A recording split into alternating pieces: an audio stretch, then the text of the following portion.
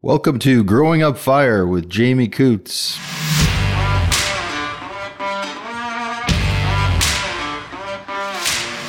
Seahawk, it is our commitment to you that you have complete access to the top professionals, industry experts, and products for your fire service. We stand by the service and products we provide. We are proud of our past, and we are constantly listening to our customers and exploring new ways to bring better options to the fire service. This is Seahawk. High level, safety, service, security. Please visit our website at www.seahawkservice.ca or give us a call at 1-888-791-4210. Welcome to Growing Up Fire, Season 2. I'm in the municipality of Hanover with Paul Wiebe, and I'm super excited to be here. I came and visited last year. We kind of didn't have time to do all this stuff, but I knew this was a place I wanted to come back to. We got lots of cool stuff to talk about today. So we're in Bloom-North Fire Hall, brand new fire hall. Looks good here. We'll talk some about that, so thanks for having me. Thanks for asking. So we're going to start at the beginning because that's kind of how Growing Up Fire works. What's your first memory that you're like, I'm going to be a firefighter? Oh, that goes back. I've been on about 30, almost 31 years. So it goes back before that. I mean, having family members in our local fire department. I grew up in Grunthal, which is in the southern part of our municipality. So those guys, they did it differently than we do. They didn't have what we have now, and so it was truly volunteer. They built a lot of their own equipment, and they didn't get paid for any of it. And just watching them at that time was something that I always admired as a kid, and it's something that I thought I could one day get into.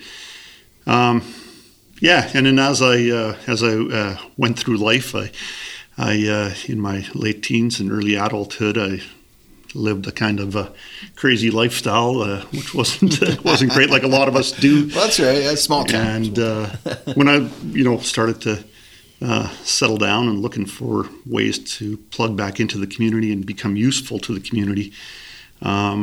It's kind of searching. So we had, I'm sure my story is the same as many others. We had an old fire chief. He was a little grumpy and a little crusty, and he didn't like the guys that had it all together. That was something that he kind of liked guys like me who had a bit of that rebel spirit, and maybe not on top of my game the way I should be. He had words for the guys that had it all together. To him, they were just arrogant, and he didn't like them, and he made it.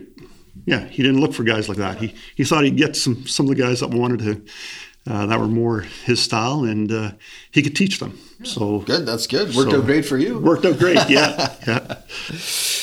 I think, it's true that we all kind of have a similar story of how we finally end up joining the fire department, but everyone is a little bit unique, right? And so that's a great one.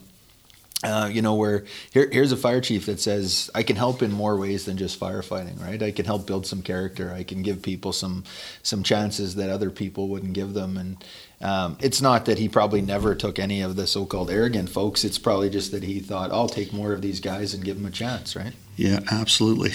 And that kind of stuff, I think that the fire service is maybe built with some rough and tumble, right? To this day, you probably give chances to people that wouldn't typically get a chance. Yeah, if it was in any other profession, a lot of the guys wouldn't have lasted as long. But we have all as a lot of them are A-type personalities and little rough around the edges.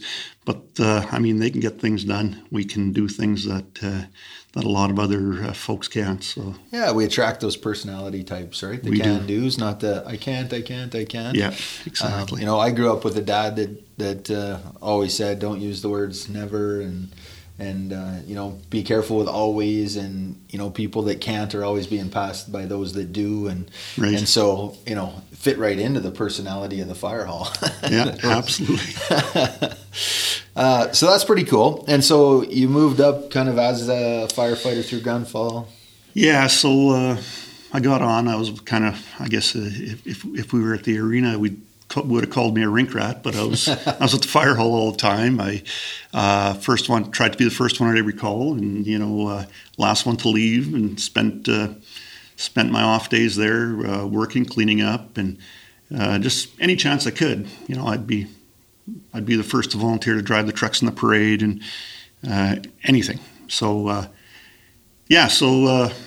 it's time goes quick. So all of a sudden you realize that you're not the rookie. You don't stay the rookie very long. You become the go-to guy, and a couple of years in, about 4 years in, my chief came to me and he said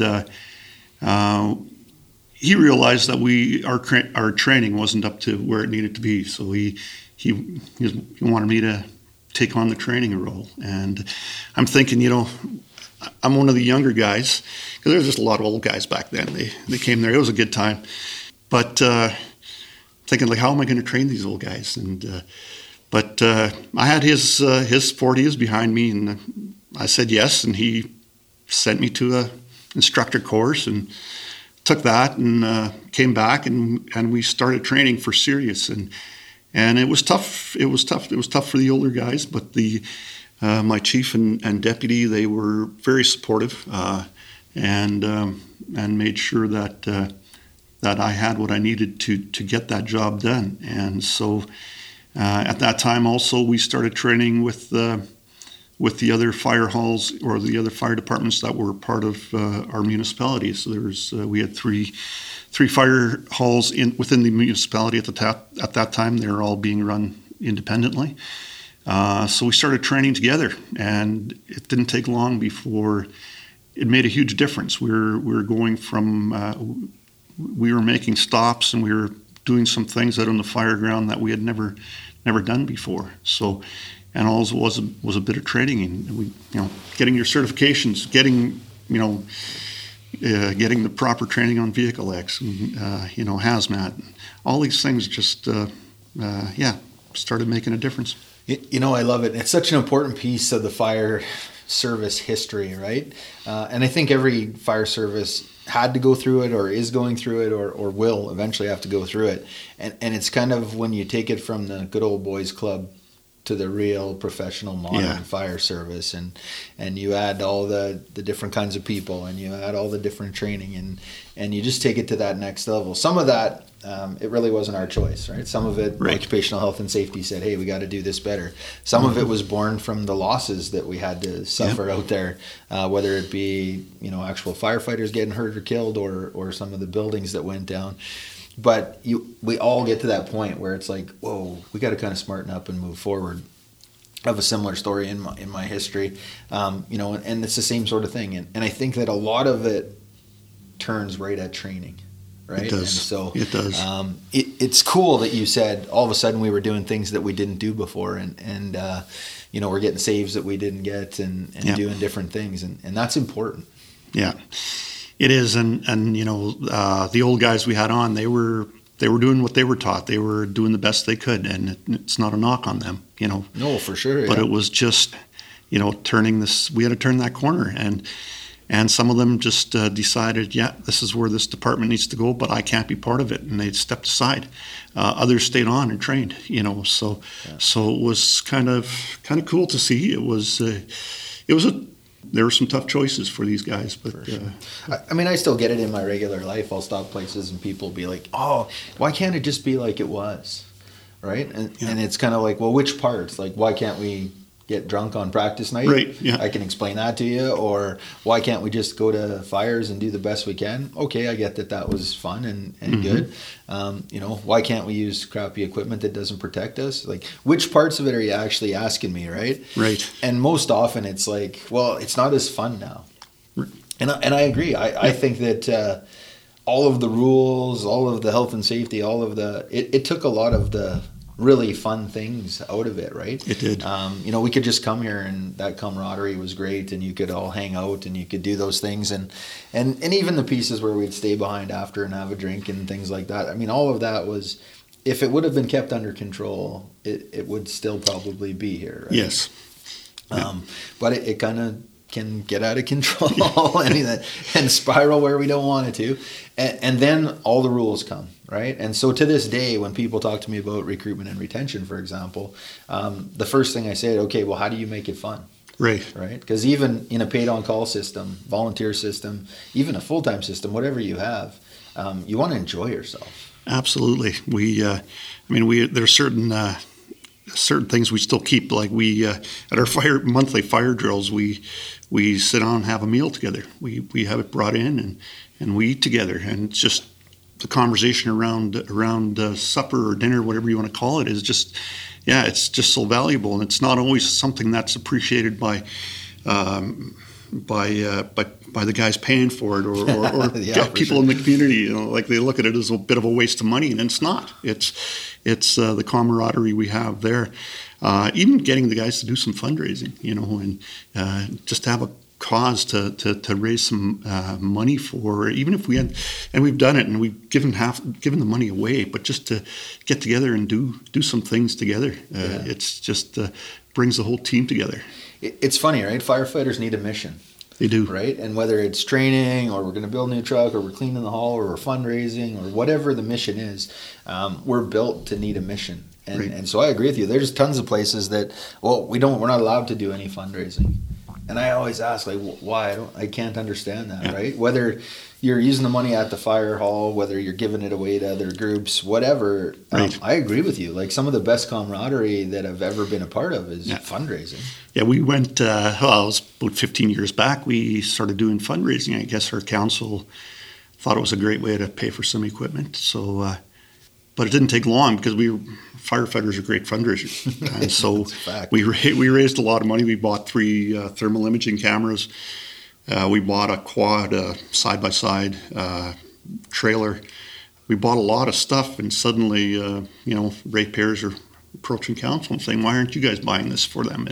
And so that created a bit of an issue, right. Because they're saying, so council of the day said, "Well, we'll match every dollar that you raise. We'll pay for it." Well, that lasted a couple of years, and they realized they couldn't keep up.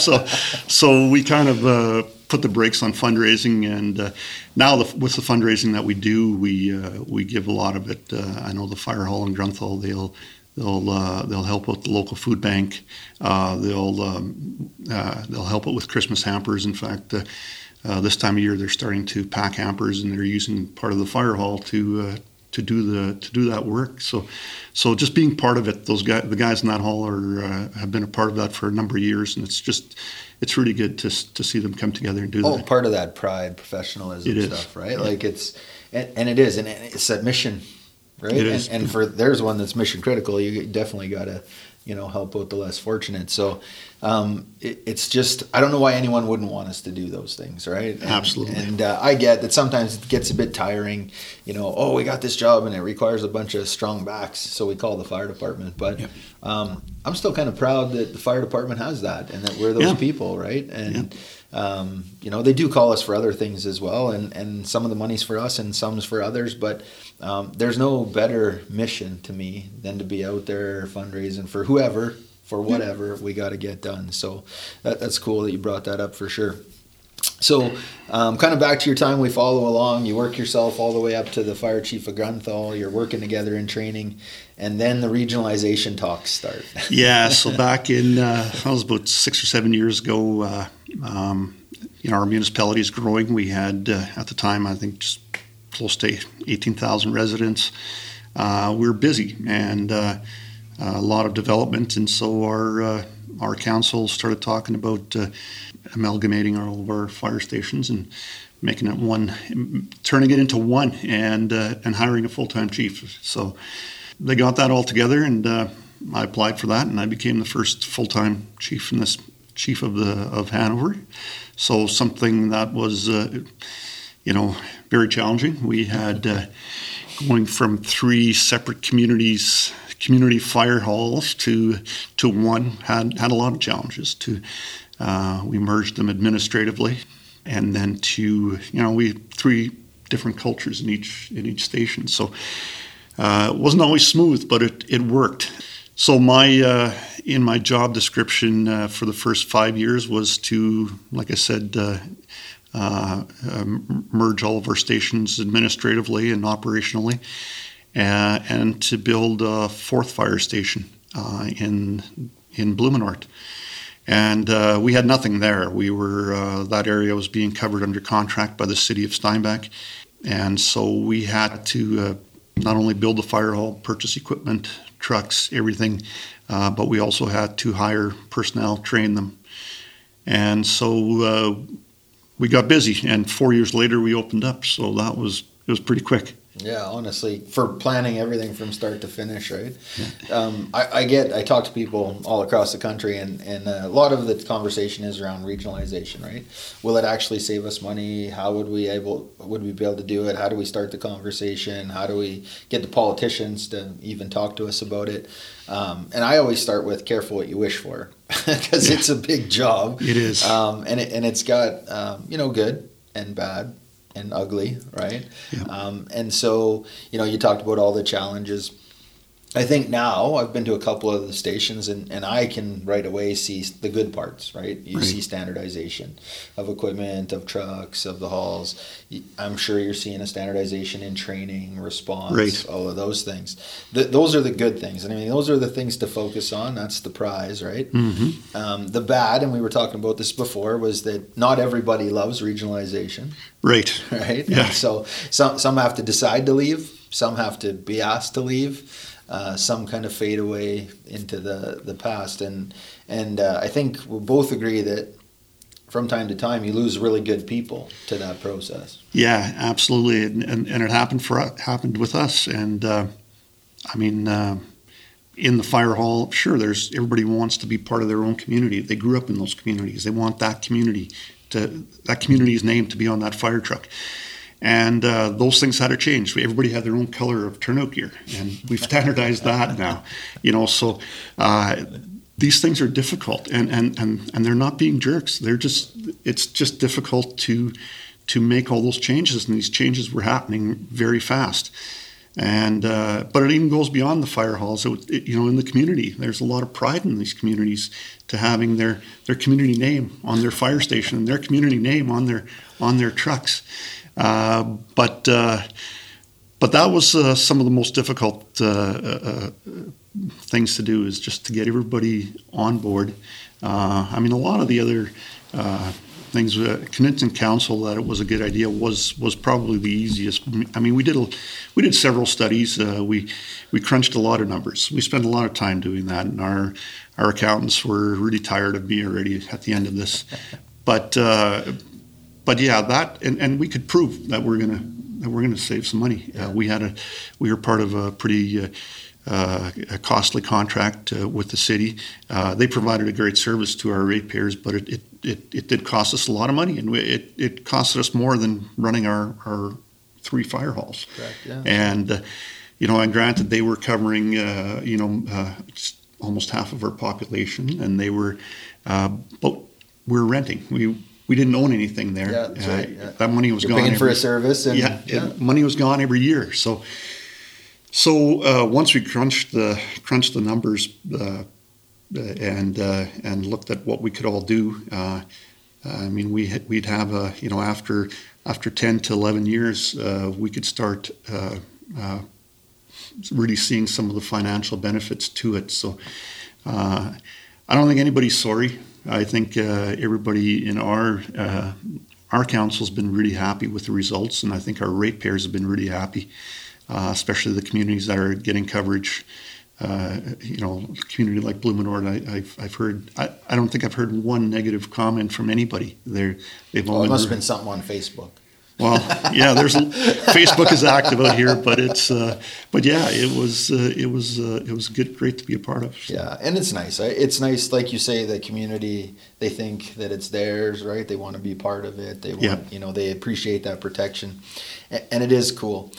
To me, I want to just a bit of a step back. When you go so you're the Grunthal volunteer fire chief, and you take the job. Now you got the coveted job. You're going to be the regional fire chief. And I always tell people, when you take your passion, right, and your hobby, and you turn it into a job, Yeah. Right? It kind of changes it. And so, Oh. you know, like, let's talk a little bit about how that felt and how it kind of changed the way that you looked at the fire service at the time.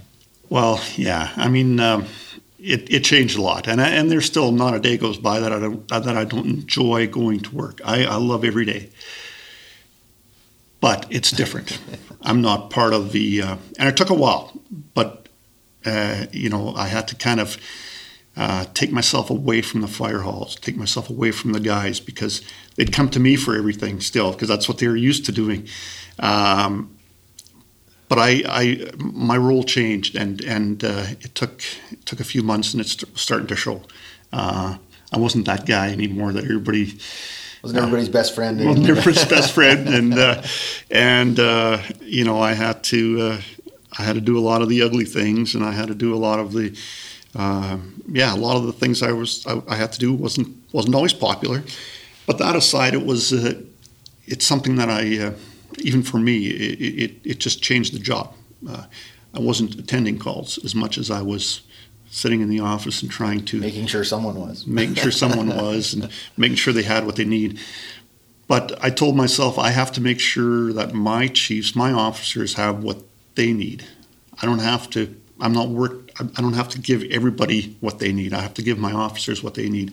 They can in turn take care of their guys. And once I figured out a way to do that, which didn't take long, things started to work a lot better. I mean, now I'll out of our 250 to 260 calls a year, I'll attend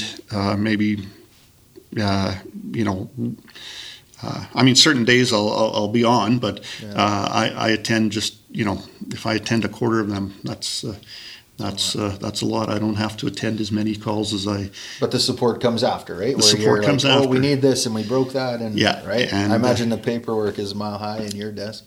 Yeah, it is. It never stops, and that's great. I enjoy that part of it. The worst thing was, when I was a volunteer chief, that was kind of my hobby. I did that in my spare time, a lot of times, and when I should be working. Yeah, but when you didn't have spare time, and you did it anyway. Yeah, but now I go to work, I come home, and I don't have a hobby. Right? Right. So it drives my family crazy. But that's something I'm working on. I'm trying to find some hobbies. And, before I retire, I'll have to find some. Yeah. I'll have to find. Yeah, not allowed to retire till you have some. That's exactly. That's the rule at home. Yeah. No, it's so true. And then now it's a job, right? So now you're dealing with council more Right. often. You're dealing with administration on a day-to-day basis, and you still have all the fire department pieces. And then with regionalization, there was that times 3. Right. And so, again, all these guys are, we got to regionalize. They also have to realize that someone has to take that job. Someone has to. And it's, I agree with you. It's better than a real job, but it's still a tough job. It's a tough job. And, the firefighters and even my officers don't always understand the thoughts of council or the thoughts of our administration. And our administration and our council don't understand how fire works. You can't just, if this guy gets out of line, you can't just fire him, because it takes 2 years to replace him. You got to hire him, you got to train him, you got a huge cost. There's costs and getting them to understand that there's dates on turnout gear, for example. Like, why are we buying all this turnout gear? Why are we buying all these gloves? Like, how many gloves does this guy need in one year?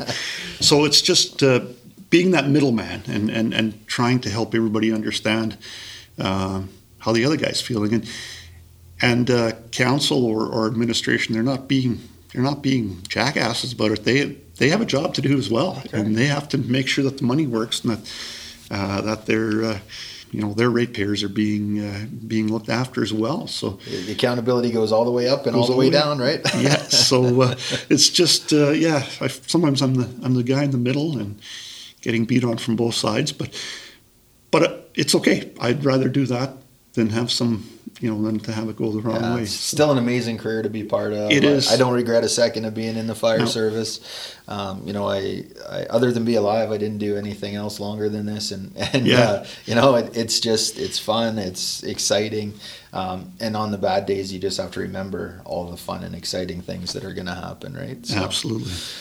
Okay, so we're going to switch back a little bit more about training, right? I know that's a passion for you. You've got some cool stuff that, bringing everyone together regionally, standardizing that. But let's talk about your training weekend, because I think that's something that a lot of people could try out at home. Yeah, so the whole idea goes back to, it's a number of years ago. The Manitoba Fire College used to have a training weekend in Brandon, so we used to send guys out there. We'd send 4 guys there from each fire hall, and that kind of that weekend kind of, I don't know what happened to it. They quit hosting that. So there's a big void for us. We were training within our halls. We were, and that was great. We 2 drills a month, and then all your level 1 classes and all your other courses that you're taking. So you're at the hall, but one night a week usually doing some training. But we were really missing those weekend training situations. So we just decided we'd put together a weekend. We'd bring in some outside instructors, just so it would also give our instructors the opportunity to do some training. Awesome. And so we'd bring in some outside instructors to. We'd have 1 or 2 college courses, so they could get some accreditation on some of those. If some guys like a emergency vehicle driving course and traffic control courses, a few certificates. Get a few certificates, yeah. And then we'd bring people in to do training that we couldn't otherwise get. The one year we had this gentleman, Lionel Crowther from City of Winnipeg, came in and did some firefighter self-rescue training. We brought guys in to do foam training. Just a total, just different guys. So they could listen to different guys, just our own instructors. So we'd run about we'd do a Friday night, Saturday, Sunday. We'd run a few of those classes, make sure that everybody was in at least one every day. And Saturday night we'd get a bunch of chicken. We're farmers. We're a lot of chicken farmers around here. So we'd barbecue a bunch of chicken on the grills, and we'd make our own meal. And then this last time, we'd get some. If we could get somebody to come out and speak for the evening, sure, guys could bring their wives or girlfriends, and different voice and different story. Yeah, awesome. So just to change things up, and everybody really enjoyed that. And unfortunately, for the last 2 years, with all the COVID protocols, we haven't been able to do a lot of these things. But we're looking to get back into that, in 2022. Acres Emergency Vehicles, a message from our community. A person who is risking his or her life to save the lives and properties of others deserves something as reliable as an Acres emergency vehicle. This is our mission, to thank these people with the best gift we can, our best effort. Our commitment includes a firefighter-driven design, manufacturing integrity, personal and professional service. We are here to serve. We guarantee personal and professional service every step of the way. Acres Emergency Vehicles, built for a life of service. Please visit our website at www.acresev.ca. I think everyone's excited to get going. Just get some training. I did a talk maybe a week ago or whatever, and there was 80, 90, 100 people there, right? And we had to follow all these protocols, big building, but it was just nice to get a bunch of people back together and get the questions and get the camaraderie and everybody talking, and missed it so much. Right? Yeah, we're coming out of that now, but in the beginning, when COVID first hit, we were shutting down a lot of our training. We did training within our halls. We'd usually have 3 or 4 drills throughout every year where we'd just trade guys. So we'd number each guy, and we just so it'd all be, we'd have everybody mixed up, be like shuffling a deck of cards. Yeah. So we had to stop that, and a lot of things, we didn't know a lot of things, right? Yeah. Now we've gotten on top of some of that stuff. So we're getting back into that, and in 2020 we're hoping to really just to be back in full swing with all. That's awesome. Training. So here in Manitoba, there's some other cool programs, and this one, you got a unique take and story about this one. So one of the things is the mutual aid districts, and they kind of just, the OFC put everybody together in different areas. And so we were talking about that, and so you guys have actually opted out of that. Yeah, so mutual aid in Manitoba is a great thing. There's no doubt it helps a lot of communities, especially in parts of the province that are a little more sparsely populated. It really helps them. They'll help each other out and provide mutual aid to each other. So not everybody has to have the full fleet of equipment. You can help each other out and really benefit. Specialties, this and that, and for sure. And so the Office of the Fire Commissioner funds a lot of programs. They'll put a lot of equipment in these mutual aid districts and stuff. So it's a really good program. We were part of it till about the mid-90s. Back in those days, things aren't the way they are today. So we were running to a lot of our neighboring towns and municipalities, for very basic calls.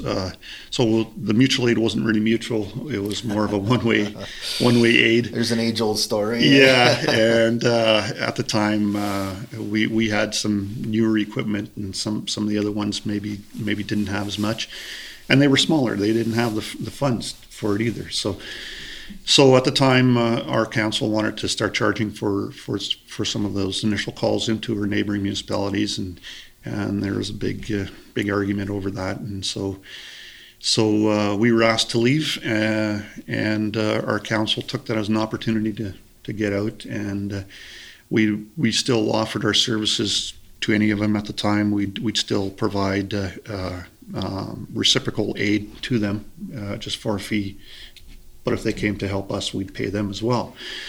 So same thing, just now it's in a different format. Yeah, okay. There's just money exchanging. Yeah, and so we that's the way it's been going for the last 25 years. It's been within the last 5 years, we've renewed all of our reciprocal agreements with all of our neighbors. We don't use a lot of them. The city of Steinbach is the big one. We use that a lot. Okay. They'll usually call us in as their first mutual aid, because they're in the same position as we are. They're not part of the provincial mutual aid. Okay. So we take a lot of calls in the city if their resources are stretched, or if they have a big incident, and we'll use their resources as well. Sure, like when you look at your map, it makes sense, right? Steinbach's right in the middle. You're around it on 3 sides, 3.5 sides, and you're kind of going to be partners whether you like it or not. Right? Yeah, it's just going to happen. It's worked out well. Our councils had to really provide us with a lot of equipment, and then they've been willing to do that over the years. Right now, we're at a good place there. We have enough. We have 4 water tankers. We have 4 engines. We have 4 rescue trucks that are equipped with Vehicle X tools and rescue tools. So we're well equipped. So that part has worked out well for us. The only thing that I could see with training, it'd be great to train with some of our neighboring municipalities. And we're trying to get a little more of that. We've invited them, and they've come whenever we've had some classes that where we'd like to. Sure. Yeah. You got to slowly kind of break down those walls and make sure everyone's still cool with everything. Absolutely, and they're all my friends. All the neighboring chiefs were great friends, and we'd help each other out in a heartbeat, and it's just a decision that got made 25 years ago that carries on today. Yeah, and it's at this point there's no motive to change it. Right. So the invitation has been given to us to re-enter. I think it's more of an issue as to how things would look if we'd enter, if we'd come in and take a lot of the resources that our neighbors are now getting. I don't want to do that either, Right.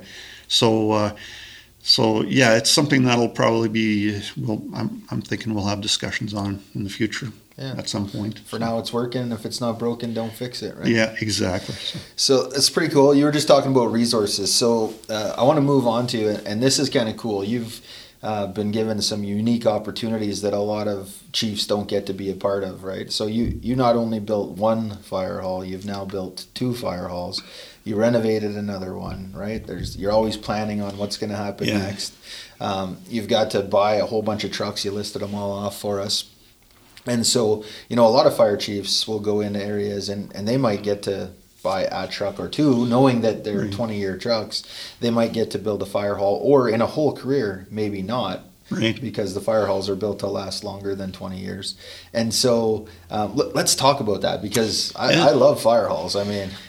Yeah, well, when I took over as chief in Grunthal back in 2004, we had an old fire hall. We had our trucks were getting old, so we knew that I'd be part of something. So we started making a plan. So with the trucks, we planned to. Of course, that was before we regionalized.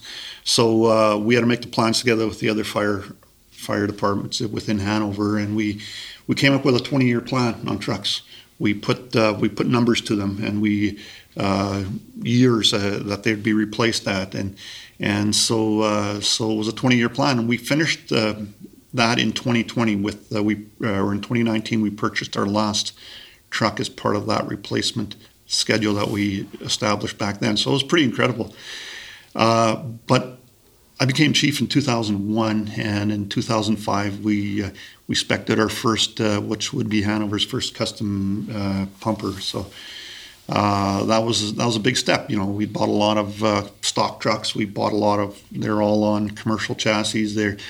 And they worked well. We bought used trucks. We were running gas, these old fuel trucks for tankers, and some of them had brakes, and some of them had brakes whenever they wanted to. Yeah.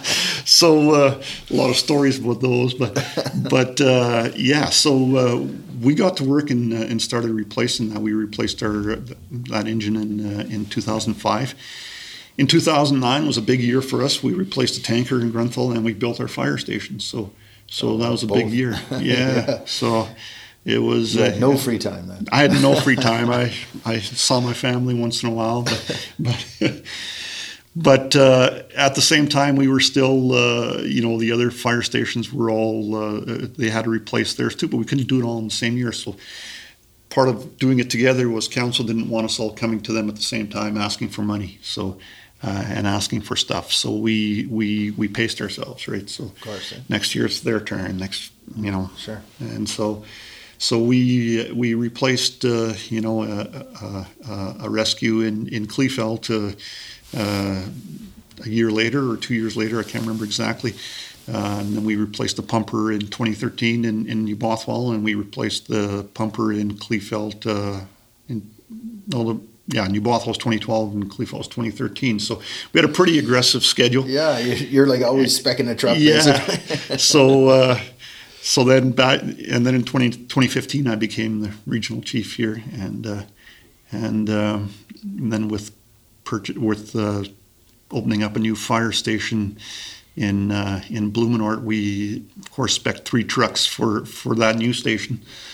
And we still had the last of our original plan that we established in the early 2000s, and we replaced a rescue truck in New Bothwell. So it was a busy time. Yeah, it's crazy. It's always super crazy to me that fire trucks are expensive, fire halls are expensive, and they get fire chiefs. So luckily, once you were full-time, it became easier. You could spend more of your day working on it. Yeah. But when you're the paid-on-call or the volunteer chief, and there's tons out there, and they don't have a background in it. They've never bought a fire truck before. They've never built a fire hall before. And we come to them and say, what do you want for a fire hall? Right, and so I still get a lot of those calls in a year saying, well, I don't know, what does a good fire hall look like? And so I'll say, call this guy, call that guy. He just built a nice one. I've seen like just about 400 now, so I got a pretty good inventory of ones that I like, different sizes. Right. Which is why we'd come to see this Blumenort one, because Ben had told me, you got to see this place. It's really great. They did a great job. So we got to see Grunthal and this one on the same trip. And so it just amazes me that we get really no training for it. We get no, but it's even kind of that way for everything, right? I go to most fire halls and say, oh yeah, okay, who's the fire chief and who's the deputy, especially the volunteer ones, right? Well, how'd you get that job? well, I don't know, I just outlasted everybody else. Yeah, won the boat, right? You're like, what? Yeah. So, fire halls and fire trucks are just kind of like that. You go to buy your first fire truck, and I can remember doing this, where it's like, well, I got to find someone that knows more about this. So kind of the first salesman that shows up, you're like, oh, well, what about this? And they kind of write the spec for you, and you're kind of going through it, and you don't know if you're getting a good fire truck or a bad fire truck, right? And so, like, to me, let's start with fire halls. The good, the bad, and the ugly. Like, give some advice to these folks. You built a couple now, so what advice would you give? Well, there's one thing I learned is we're never going to get it all right. Usually, we built the first one in 2009, and we liked a lot of things about it. We went and looked at a lot of fire halls and made a lot of visits, and we kind of came up with a design that we thought we'd like. When we built this one in 2009, we fixed all the changes. We made changes to everything that we didn't like about the first one. Well, a year later, we're thinking, why did we do this? Why did we do that? And so you got to throw that out of your head. For us, it was just having enough room in the truck bay for one. Our old fire hall in Grunthal, we were climbing. We had the old Grummond, it was actually a Freightliner, but it was the walk-through trucks, which was important because that's how we got through our haul. Right? They were packed in so tight we had to walk through the truck. In the back door out the side. So we needed enough room. We wanted enough height. We never wanted to restrict a truck build on door size. Okay. So just to get enough room, have enough room to meet. Having that, meeting room, locker rooms, just have enough room for the guys. So, and then the other thing in Manitoba, there's, of course, probably throughout beyond Manitoba, but we anything less than 6,400 square feet could be built under Part 9 of the building code, and anything over had to be Part 3. So Part 3 is a lot more expensive. You got to do a lot more engineering and a lot more architectural work. And so, of course, I came from a building background in my full-time job. So I made it 6,400 square feet, and we built it under Part 9 of the building code. So we saved a lot of money that way. Okay. And so we just took a lot of advice from not only from outside people, but from what our own guys wanted or what we felt we needed. And it's really difficult. Like, every time someone asks me, I say, what kind of fire hall do you want? Right? How many trucks do you have? How many people do you have? Yeah. How often do you meet? Yeah, how big are your training sessions? What are you doing in the wintertime for training space? Right. Do you need more space inside for that? And so by the time you go through this huge list of all the things, which is what you were saying, like, what do you need, right? Mm-hmm. All of a sudden, how are the outside people going to interact inside the fire hall? Are you going to have public that comes in and goes to meetings? Are you not allowing them in there? Right. Where are you going to park? Where are you going to drive? Is it drive through? Is it back in? Is it? Yeah. And so, depending on the answers to all those questions, I could give you dozens of different fire halls that meet that criteria.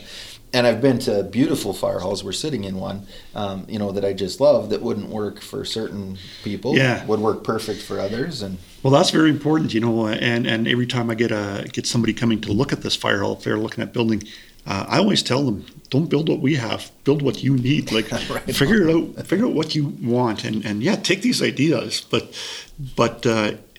everybody's uniquely different. We carry a lot of our gear on our trucks, so we don't need the clean locker room. Right. So we didn't build that.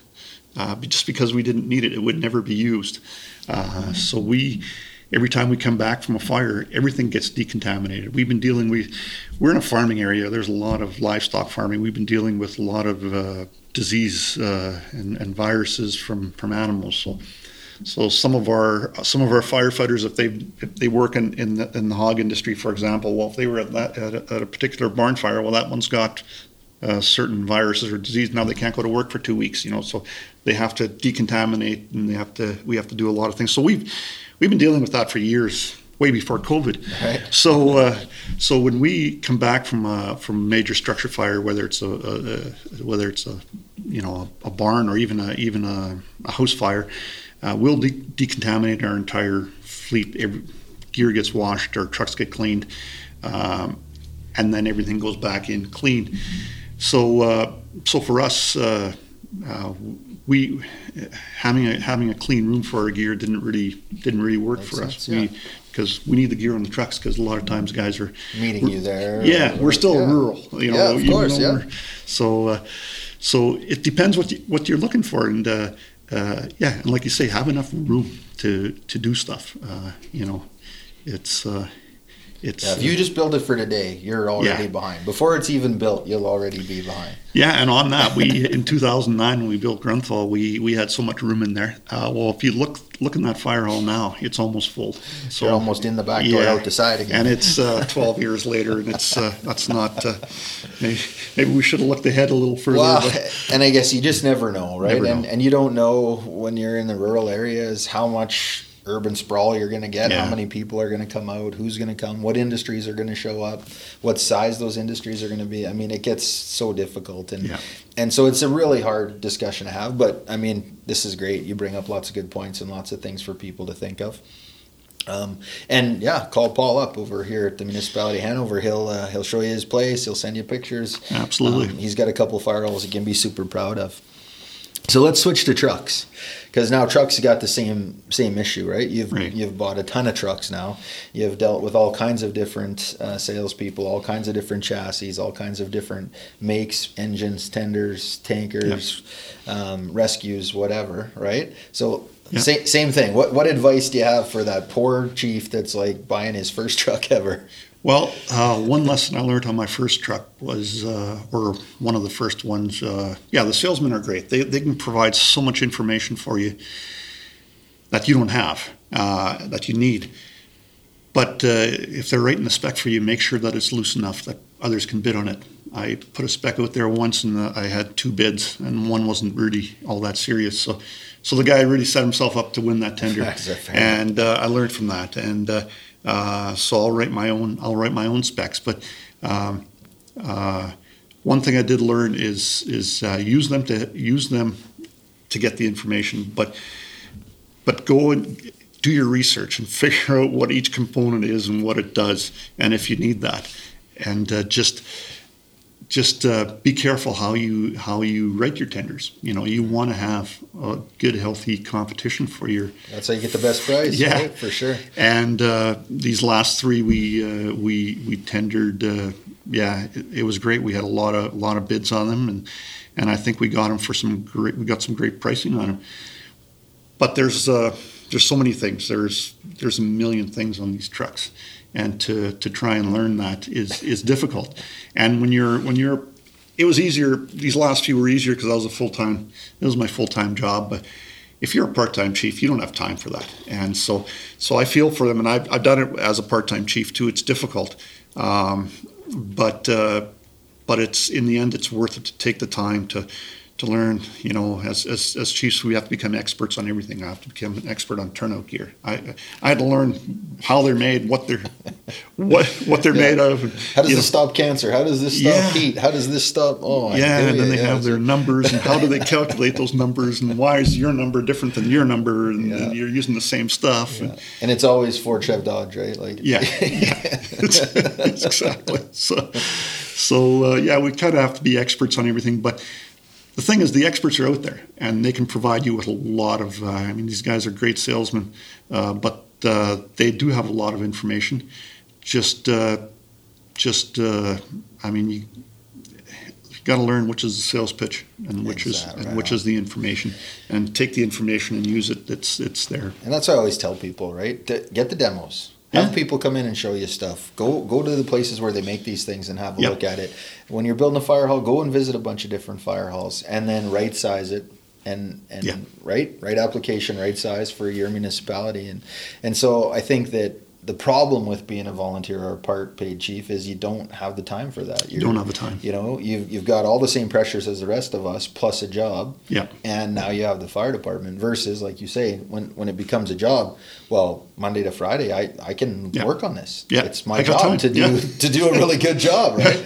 I can go visit these places. I can talk to people, and so it's super difficult that they get put in that position, right? It is. And then they got to go to council. Yeah. And they just grind. Well, what about this? And why do you pay that? And why do you need this? And, hey, I just had to learn this all in my part-time spare time over the last 2 months, and now you're in here grinding me on it, which I get they have to do. It's the accountability piece, but it's a really hard position, whether it's full-time or part-time, a really hard position, right? I mean, I guess it's fine when you're Winnipeg and you're buying 6 engines at a time and you have a whole committee, and right?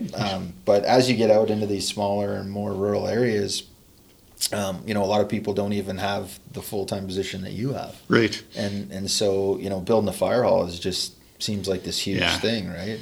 Yeah, and I guess my advantage was I was in the building business. So for me, that the building, they weren't going to trick you. Yeah, it was. It came a lot. It was a lot easier. We kind of had a unique way of doing it. We hired. We took on the general contractor role ourselves on both of these builds.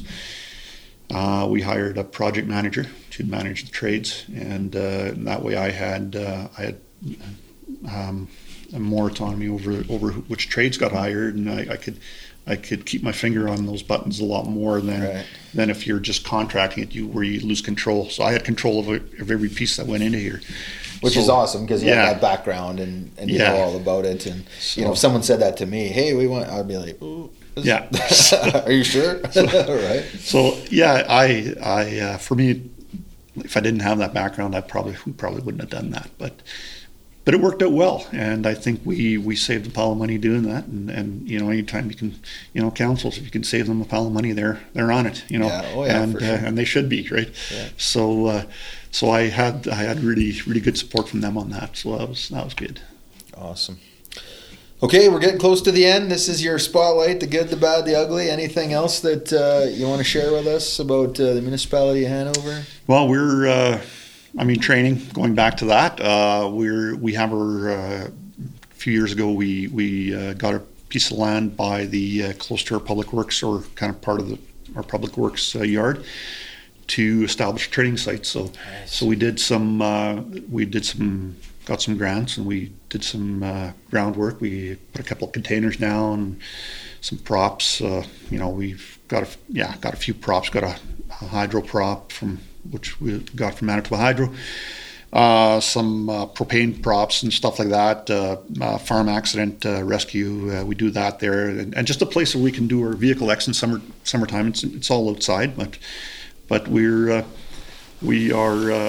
but now we're looking to develop that even more. So I just went to council last week just to have them approve our plan we have a 10-year plan. Like everything has to go around here, we have to plan. Hey, that's okay. I mean, an okayed plan means that you're going to get stuff over a 10-year period. So, and any money we spend that's not part of our operational has to go through our fire protection reserve. And if we don't get it into there, it's not being spent. So we, over 10 years, Hanover will commit a fair amount of money, but I mean, it's not going to cover everything, but at least we can start doing some fundraising. So we want to put a multi-level burn containers, fully engineered. So there's several throughout the province already, and some are being built now. So we're looking at doing that, building just a few other, we want to put up a retention pond for drafting water, and some hydrants there, so we can do some drills with that, and do some live fires there. That's pretty exciting. We're looking forward to that. We're just at the start of it now, so we're looking, in 10 years, hopefully we'll have something really really nice. We'd like to build we'd call it a fire hall, but build a training hall there as well. So it's something our guys are willing to put in a lot of sweat equity as well. So, they're itching to do It's that. awesome. Again, mission, right? Yeah. You give firefighters a mission, so there's another mission, right? Like, let's build a great training center where we all benefit from it. We have a great time there. We learn a lot. Yeah. And I get that councils, it's tough on them. We want to spend a bunch of money for training. We don't spend that much on the other places. But can you train too much for a job that can kill you? I guess that'd be my question, right? Absolutely. Yeah, and exactly. So I love to hear training centers, right? I love to hear nice big training rooms and the effort that's being put into it, regionally, fire hall to fire hall. You can't go wrong. You can't go for wrong. firefighter safety, what's the top thing we can do? Exactly. Right? Training, good equipment, good people, away we go, right? Yeah. And, I think everybody experiences the same thing. You train, you get your guys stay engaged, right? If our training tapers off, so does the attendance of calls. It just goes hand in hand. And, it does. And so that's something we push pretty hard. We have a fantastic training officer who works, he's got a full-time job as well, but that's he looks after a lot of the training part stuff for me, and I can't say enough about these guys who put in the time to do the instructing and to put it all together, right? Put it all together, So awesome. All right, Paul Wiebe, Municipality of Hanover, here at the Blumenort Fire Hall. Thanks for your time. Really appreciate you being on the show. All right. Well, thanks for having me. I really enjoyed it.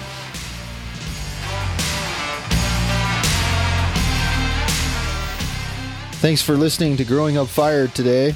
Follow me on Instagram @Chief Coots to comment or send questions. We appreciate your support.